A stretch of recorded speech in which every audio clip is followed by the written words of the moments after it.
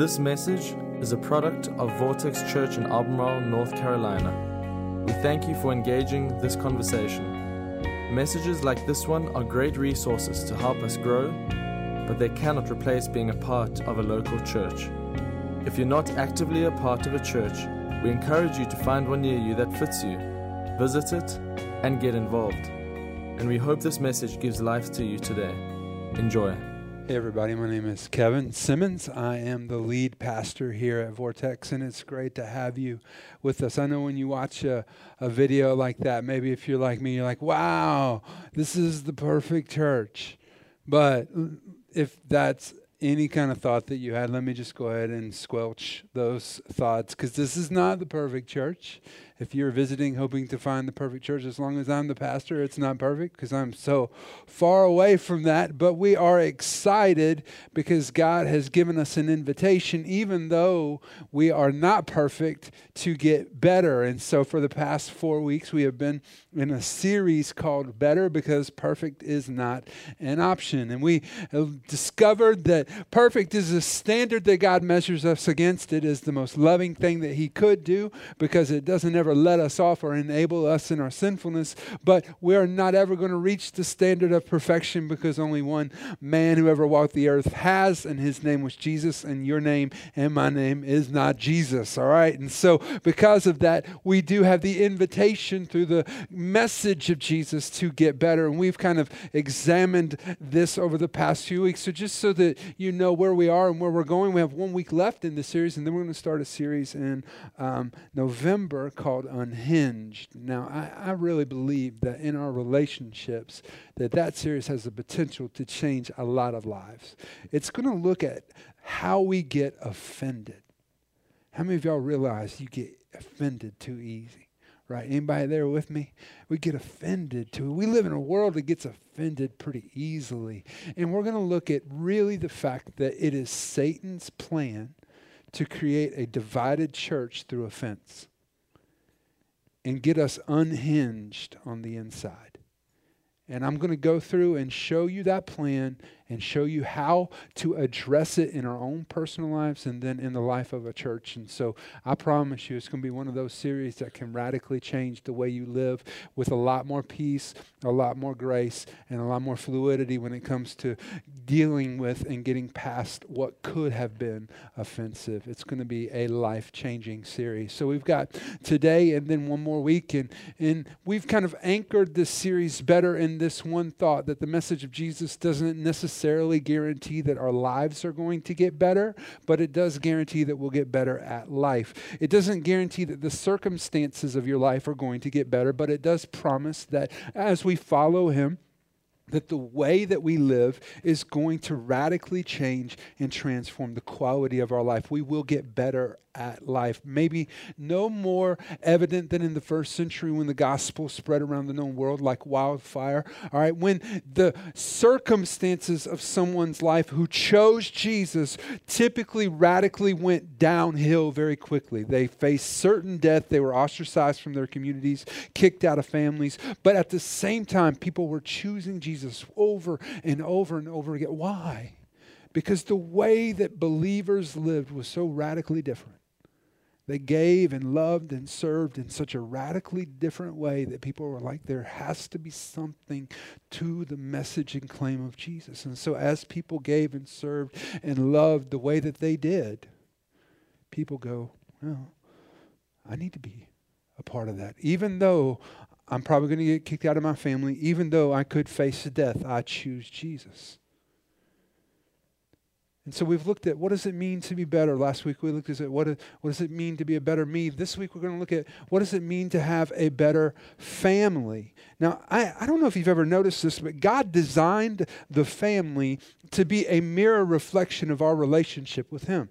We actually see this in Ephesians 5:31 through 32, where the Bible says, "In the Scriptures say, a man leaves his father and mother and is joined to his wife, and the two are united one." Now look at what it says after that. This is a great mystery, but it is an illustration of the way that Christ and the church are one. It is an illustration. The family, as it's designed, is designed to be a living illustration of the love of God and the plan of God for us on earth.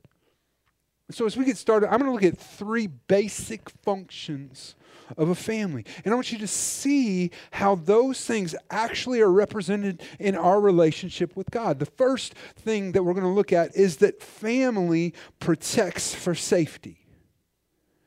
Family protects for safety.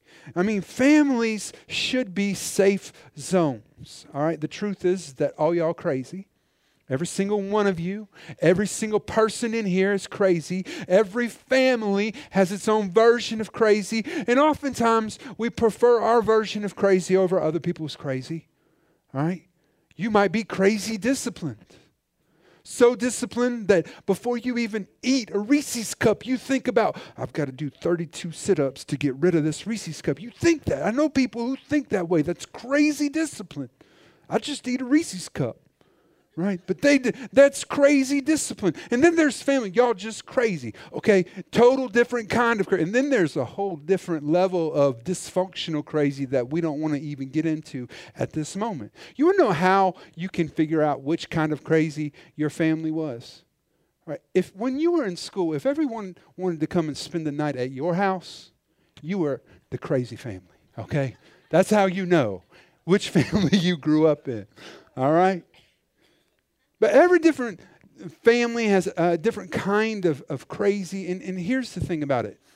That while you may be crazy, the rest of the world doesn't have to know that you're crazy. While you may have weaknesses, the rest of the world doesn't have to know that you have weaknesses. And our families protect us in that regard. Have you noticed that the Lord does that too? I love Psalm 46, verse 1, that God is our refuge and strength, the very present help in the time of trouble. That God knows every weakness in you. And aren't you glad that God, knowing your weaknesses, comes in and protects you? I'm so thankful for that.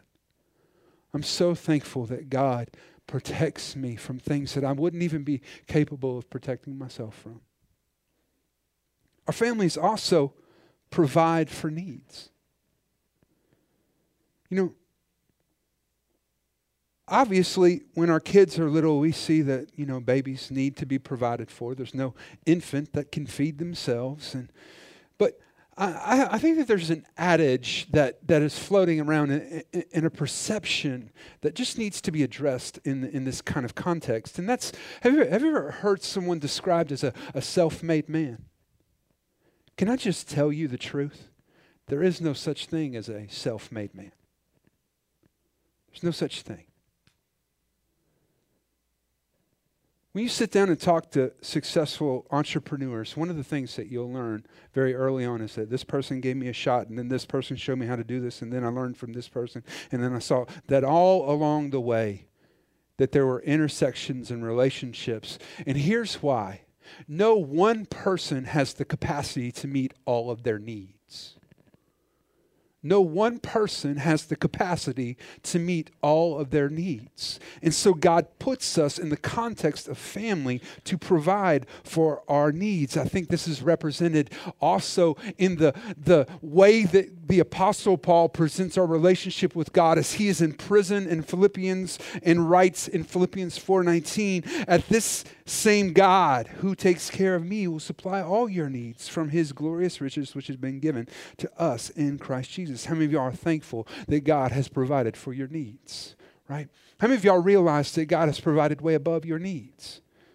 Right? Because all you need to do is travel to an underdeveloped country and determine right immediately that there are things that we think we need that we don't need. Right? We think that we need the air set to 71. And we argue about whether it should be 71 or 72. 71 or 70. We argue about which way the toilet paper should roll over or roll under. How many of y'all are over people? How many of y'all are under people? There's a few of us, all right? The rest of y'all are wrong, okay? I'm sorry. I know that the patent was discovered, okay? Just leave me alone about it, all right? One of our biggest arguments in the early years of our marriage was which direction the toilet paper should go, right? How about just be thankful you have toilet paper? Can you imagine not even having that stuff? All right? Think about it. We're blessed. We're blessed. God has provided above and beyond our needs. And the last function of a family is to produce connection. To produce connection. This is so important. I'm going to talk about a principle right now that I'm going to pull out throughout really the rest of the message. And just take a moment and let this set in. That connection facilitates care. It's connection that facilitates care. See, this is why in the context of a family, grandma still is taken care of.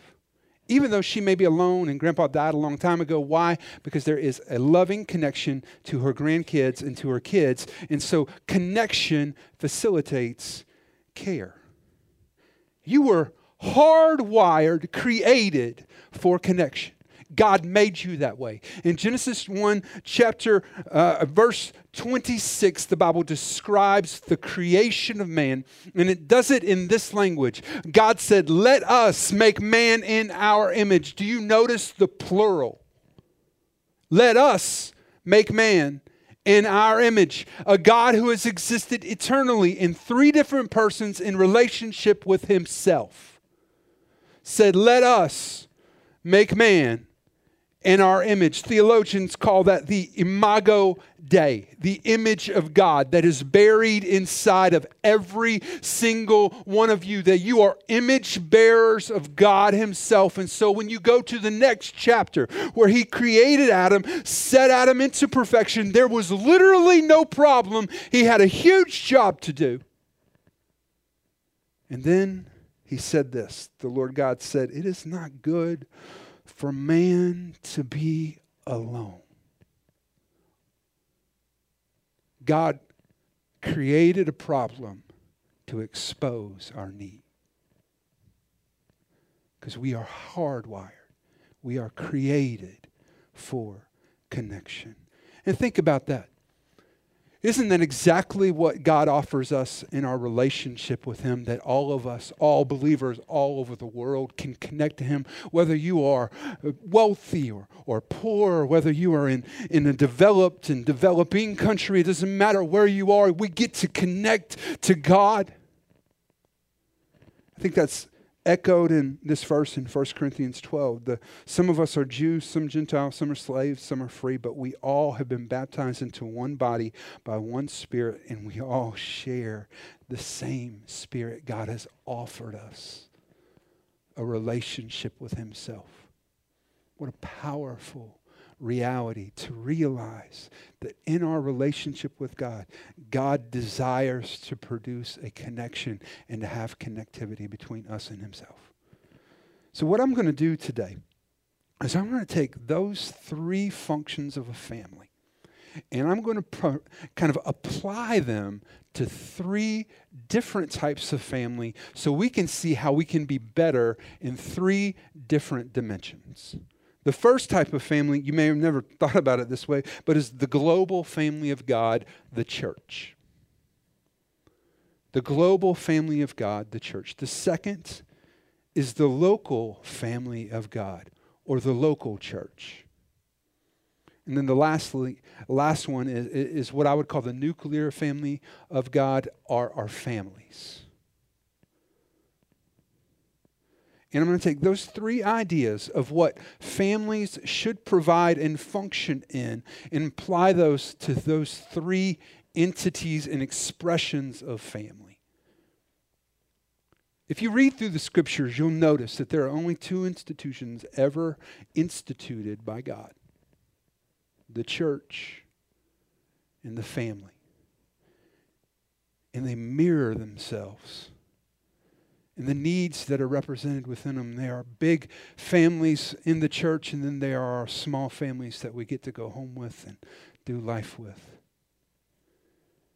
So I want to talk about the church. And, you know, in Luke 6, verses 43 through 45, Jesus does this brilliant teaching on trees and fruit. And we learn this principle from that you can evaluate something by what it's producing. And that's kind of where we get the truth and the saying that you can judge a tree by its fruit, right? You can judge a tree by, in other words, if you look at someone's life and there's good things going on, then they probably have good things going on in the background. If you look at a family and their kids seem to be going in the right direction, there's probably some good things happening in the background. But if you see bad fruit, there's probably some bad things going on in the background. It's not a comprehensive way of evaluation, but it does give us a kind of entry point to understanding a way to evaluate. And if you look right now at the fruit that the church is bearing, we just have to be honest that there's something off in the church as it exists globally. The church isn't as effective as it needs to be. The church isn't producing what it should. We know that church attendance generally across the country is going and trending downward.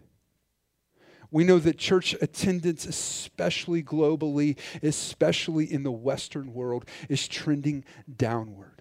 We know that the number of reported salvations is trending downward. At the same time, population is trending upward. The church is losing its effectiveness. And I would venture to say that it's because there are some things behind the scenes that are wrong. Let me just remind you of what the church is. The church is God's instrument to bring reconciliation to the world. It is not a country club. It is not a place that you come so that you feel better. It is not comprehensive counseling, okay? It is not a social club or a country club with a cross on top of it. It is God's instrument to bring reconciliation to the world. We see this very plainly in 2 Corinthians 5:18, where the Apostle Paul, having just described all the grace and mercy and goodness of God, says, and all of this is a gift from God who brought us back to himself through Christ and has given us the task of reconciling people to him. I love the old King James Version there because it says that he has given to us the ministry of reconciliation. It's the priority of the church. It's to see people reconciled to God. And I think that when we think in terms of providing safety, as a church globally for years, what we've done is we've tried to create places that were sterile. Where when you came to our church, you didn't have to deal with people who dealt with whatever it is that you want to fill in the blank. We've created a sterile expression of Christianity, not a messy expression of Christianity. And in doing so, we've made it, listen carefully, we've made it not okay to be not okay. You ever notice the kind of people that hung out with Jesus in the scriptures? Most of them were not okay. So much so that the religious leaders of the day criticized him by saying, oh, Jesus, he's a friend of sinners. That wasn't a compliment. We throw it around today like it's a compliment. It was a slander in those days. The people who hung out with Jesus were not okay. Somehow they felt comfortable. They felt loved and accepted. They felt it like it was okay to be not okay around Jesus. But the truth is that in most of our churches, it's not okay to be not okay, which is why many of you will have a fight on the way to church. And you'll look back at your kids and put on your face right now, act good, all right? I can't count the times, this is no joke, I've sat down with a young adult and I've asked them, where did that moment when your faith began to crumble come from? And they would describe that exact moment. We'd get to church. Mom and Dad had been fighting all weekend. And they would go and put on the perfect face and tell us that we needed to act like the perfect kids. And it all seemed fake. Why? Because in most churches, it's not okay to be not okay. So you want to know what I think we need if we're going to have better churches? I think we need to be willing for it to be okay to not be okay. Can I give you an example of this? Mental health. mental health issues.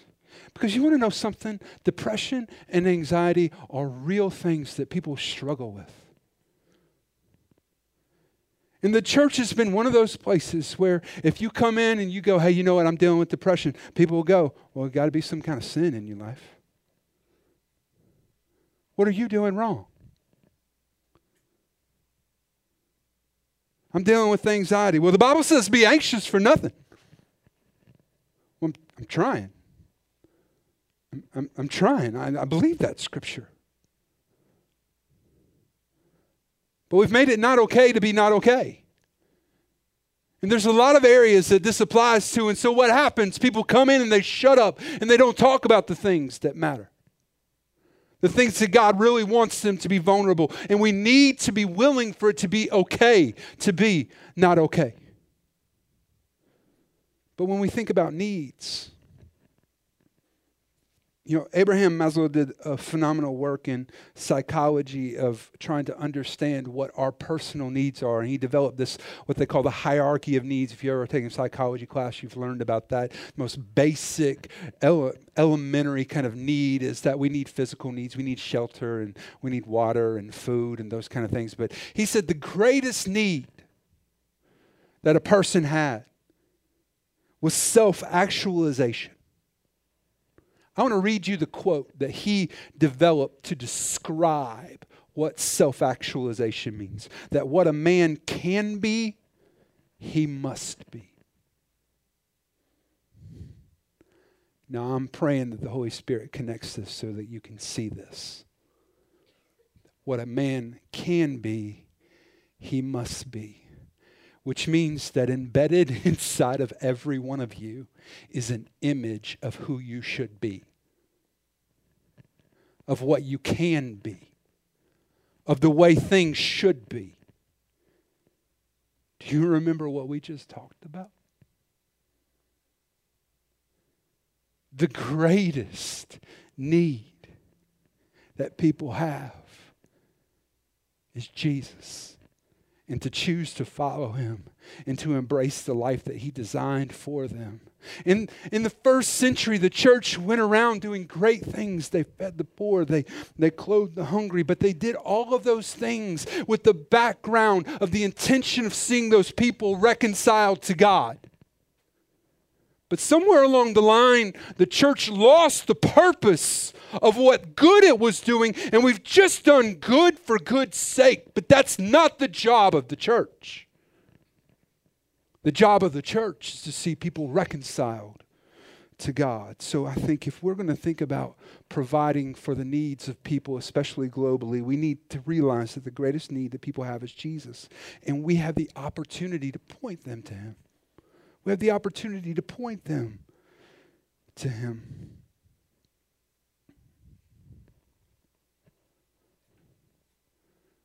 And then when we think about the need and the function of providing connection, I want to give you this statement. I want you to think, just spend a moment thinking about this with me. That we are overly focused on what makes us unique instead of what should cause us to unite. Leave that statement up there for just a moment. That we as believers, those who exist in the church, especially those who are lifelong, devoted followers of Christ, we are far too often focused on what makes us unique instead of focused on what should cause us to unite. And that's almost all of us. Let me tell you how that conversation goes. You're at work, having lunch with a coworker. Hey, do you go to church? Yeah, I do. Where do you go? I go to Vortex. Where do you go? I go to such and such Baptist church. Oh, yeah, we're a little different than that. We have a live band. We do songs that they actually play on the radio. Like I know them and I can sing along with them, and it's so loud at our church that when I sing, people don't hear me, so I'm not embarrassed. And our preacher, he doesn't use a podium or anything like that because we meet in the movie theater and we don't have one of those things. I guess your church, you probably sing hymns, right? And your pastor probably screams a lot and yells a lot and talks about hell a lot, and you have those conversations, right? Where we accentuate what makes us different instead of, oh, you go to church? That's awesome. You believe that Jesus is the Son of God and that you've surrendered your life to following him? Wow. Me too. We have that in common. And now we can encourage each other and we can challenge each other and we can talk about the things that we have in common. See, far too often we focus on the things that make us unique. It's actually not just happening within the church, it's happening outside of the church, especially cultural sociologists are calling the phenomenon, they're actually calling it factioning based on a series of novels, the Divergent series, where the people were separated into factions, and the phrase out of that series was faction over blood. And here's what's happening in the world that we live in. That you have most likely elevated your opinions about how the world should be above opinions to facts. And you no longer engage in conversation or listen to anyone who has different opinions. You watch TV news programs that agree with you. You listen to blogs or listen to news programs, read blogs, read newspapers. All of that, all the information in the bubble that you live in is all surrounded by people who agree with you. Constantly reinforcing your opinion. Just let me ask you a question and be honest. Have you ever been wholeheartedly wrong? Have you ever been wholeheartedly wrong? Completely convinced that it was right, only to find out that it was wrong. See, the problem is that the answer to everyone is yes, I have been. And when we faction, the end result of that is that we're not listening to people who challenge our views and opinions. We're not listening to people who are devoted Christ followers, who look at issues from a different perspective than we do. We immediately dismiss them instead of engaging in meaningful conversation and allowing the iron to sharpen the iron. You know, the Bible says several times that iron sharpens iron, or as iron sharpens iron, so one man sharpens another. That's conflict. That's having a meaningful conversation with somebody who holds tightly to a different perspective than you. And it's sad because the Bible warns us of this. It says that there's a way that seems right to a man, but the end of that way is death. Which means that you can be wholeheartedly wrong and headed down the wrong path. And so if we really want to change the way that we connect as believers, we need to be willing to engage in meaningful dialogue with people who are different than us. We need to be willing to engage in meaningful dialogue with people who are different than us. You name it, there's somebody on the other side of your issue that thinks differently about it. And I promise you, there are people who are wholeheartedly sold out to Christ who may think different. And I just want to ask you, who has a different perspective than you do in your world right now?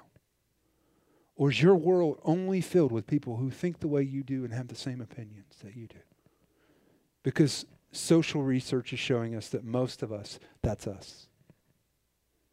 So imagine if the church could actually start doing those three things. Not just our church, but the church around the world could become a safe place where it's okay to not be okay. And then once you're here, we realize that the greatest need that you have is Jesus. And we point you to Jesus. We point you to Jesus. And we point you to Jesus. And we trust Him to take care of you. And then we start to have meaningful conversations with people who are different than us, to learn about things that we need to change and grow in.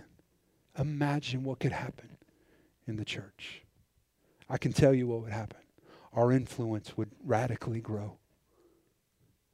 Now let's think about the local church, the expression of church that looks like Vortex. And I want to speak specifically about our church today in those three categories. What does it mean to be safe? Let me give you this idea. I think everyone needs a safe place to process life. Everybody needs a safe place to process life. Everybody does. You do, I do, everybody does. And every once in a while, you'll come in here if you're a regular attender, and every once in a while, I'm going to bring up a topic of conversation, and you're going to go, please don't go there. Kevin, no. No. I see where you're going. Stop.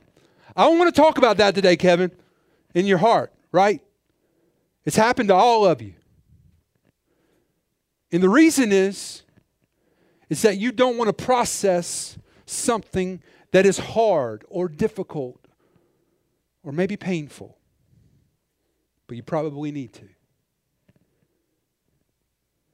And the good thing about a local church is it's a safe place to process your life. I can tell you this, that this is in your notes, engaging spiritual life in a local church sustains and propels your journey.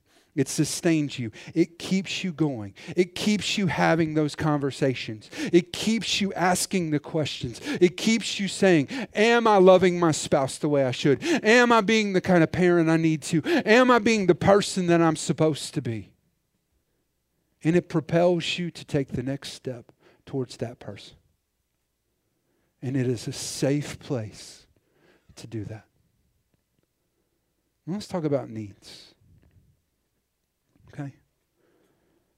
And meeting needs. I'm just going to give a few blanket statements that are important to us. First one is that our greatest need, my greatest need, your greatest need is Jesus.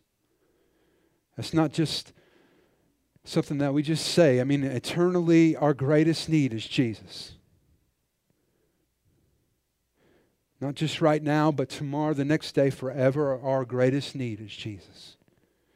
And our community's greatest need is Jesus. Now, I know that there's a lot of argument that could be made about other sorts of needs, that we have poverty and we have drug addiction, and I'm aware of all of that. But at the root of all of that is a depravity of Jesus.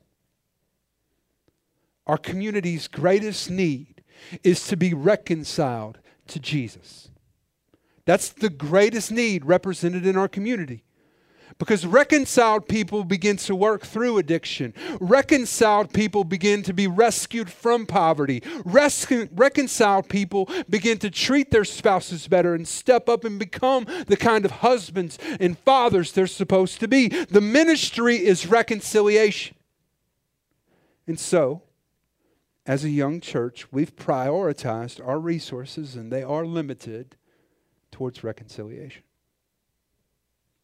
Which means that there are other things that are maybe present in other churches where there are needs that are being met in different ways that are not being met in our church in that way.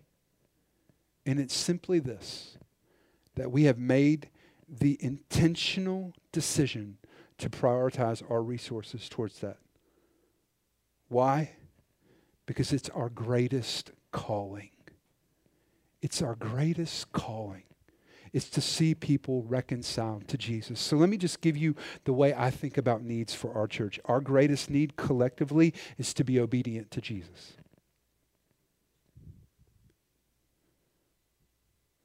Notice I said Jesus. Not to you. Not to what you think we need to do. Not to what I think we need to do. We need to be obedient to Jesus. That's our greatest need. And the greatest calling on our church, number one at the top of the list, is to see people reconciled. Those who are lost and far away from God, to be brought into a life-giving relationship with Him. That's our greatest need.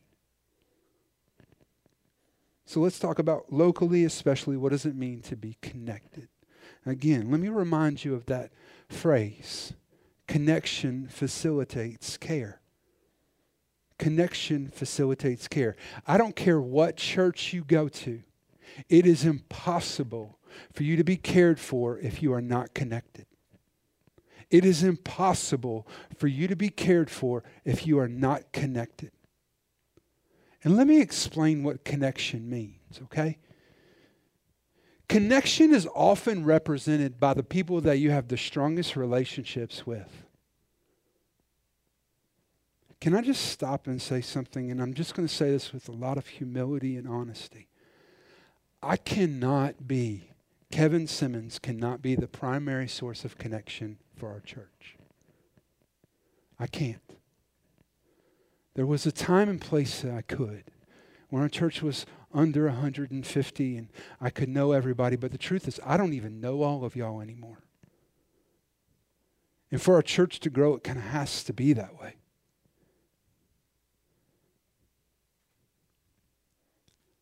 They say that you double the attendance of your average Sunday to know how many people attend your church. Right now we're somewhere around 400. That means that around 800 people actively attend Vortex. I can't be 800 people's best friend.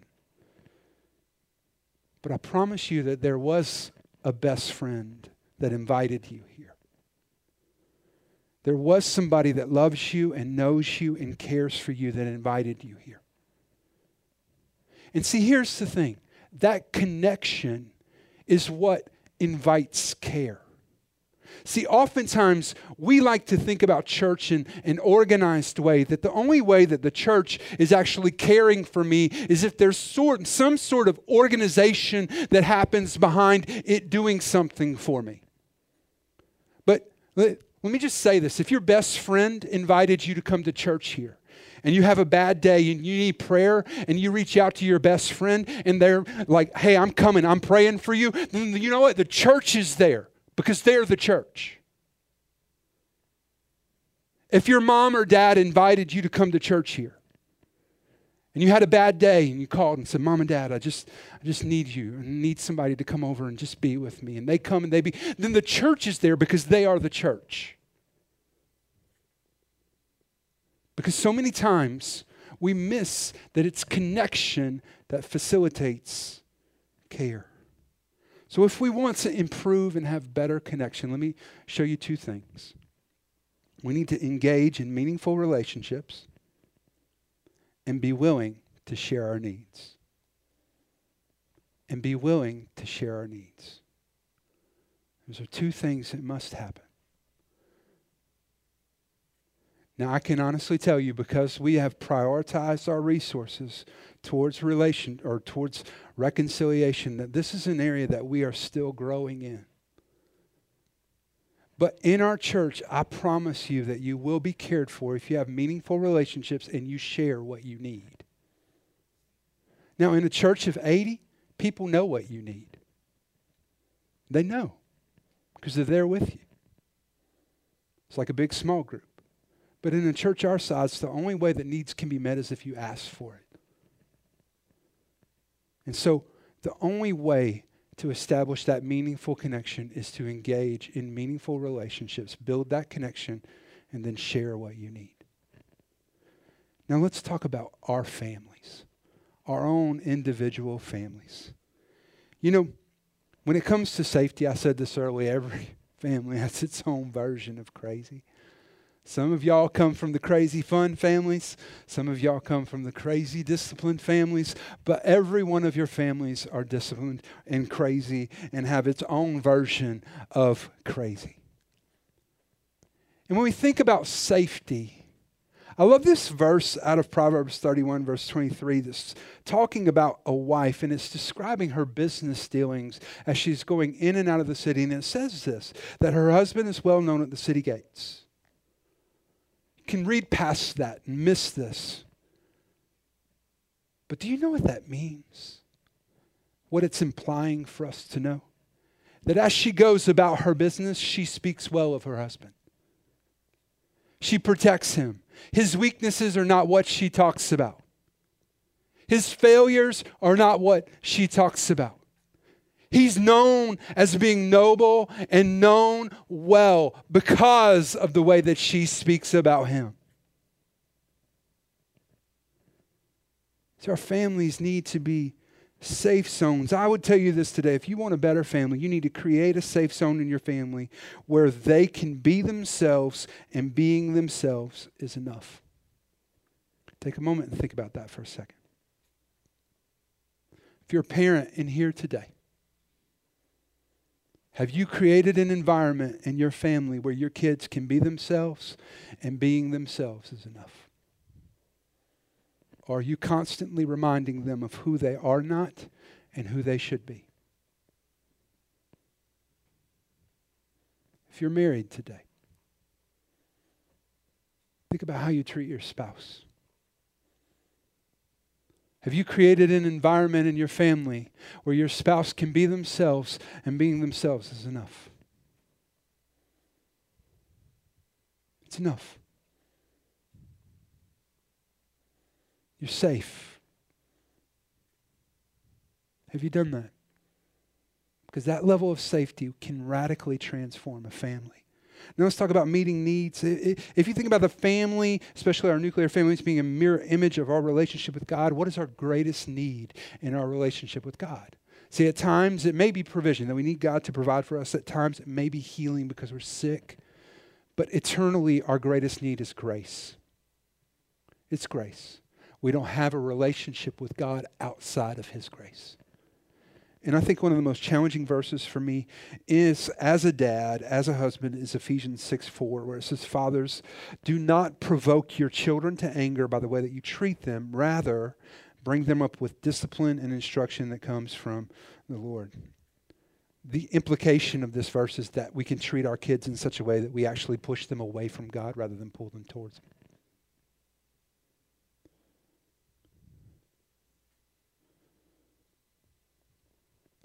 You see, far too often, we want to be loved the way that God loves us, but we don't want to love other people that way.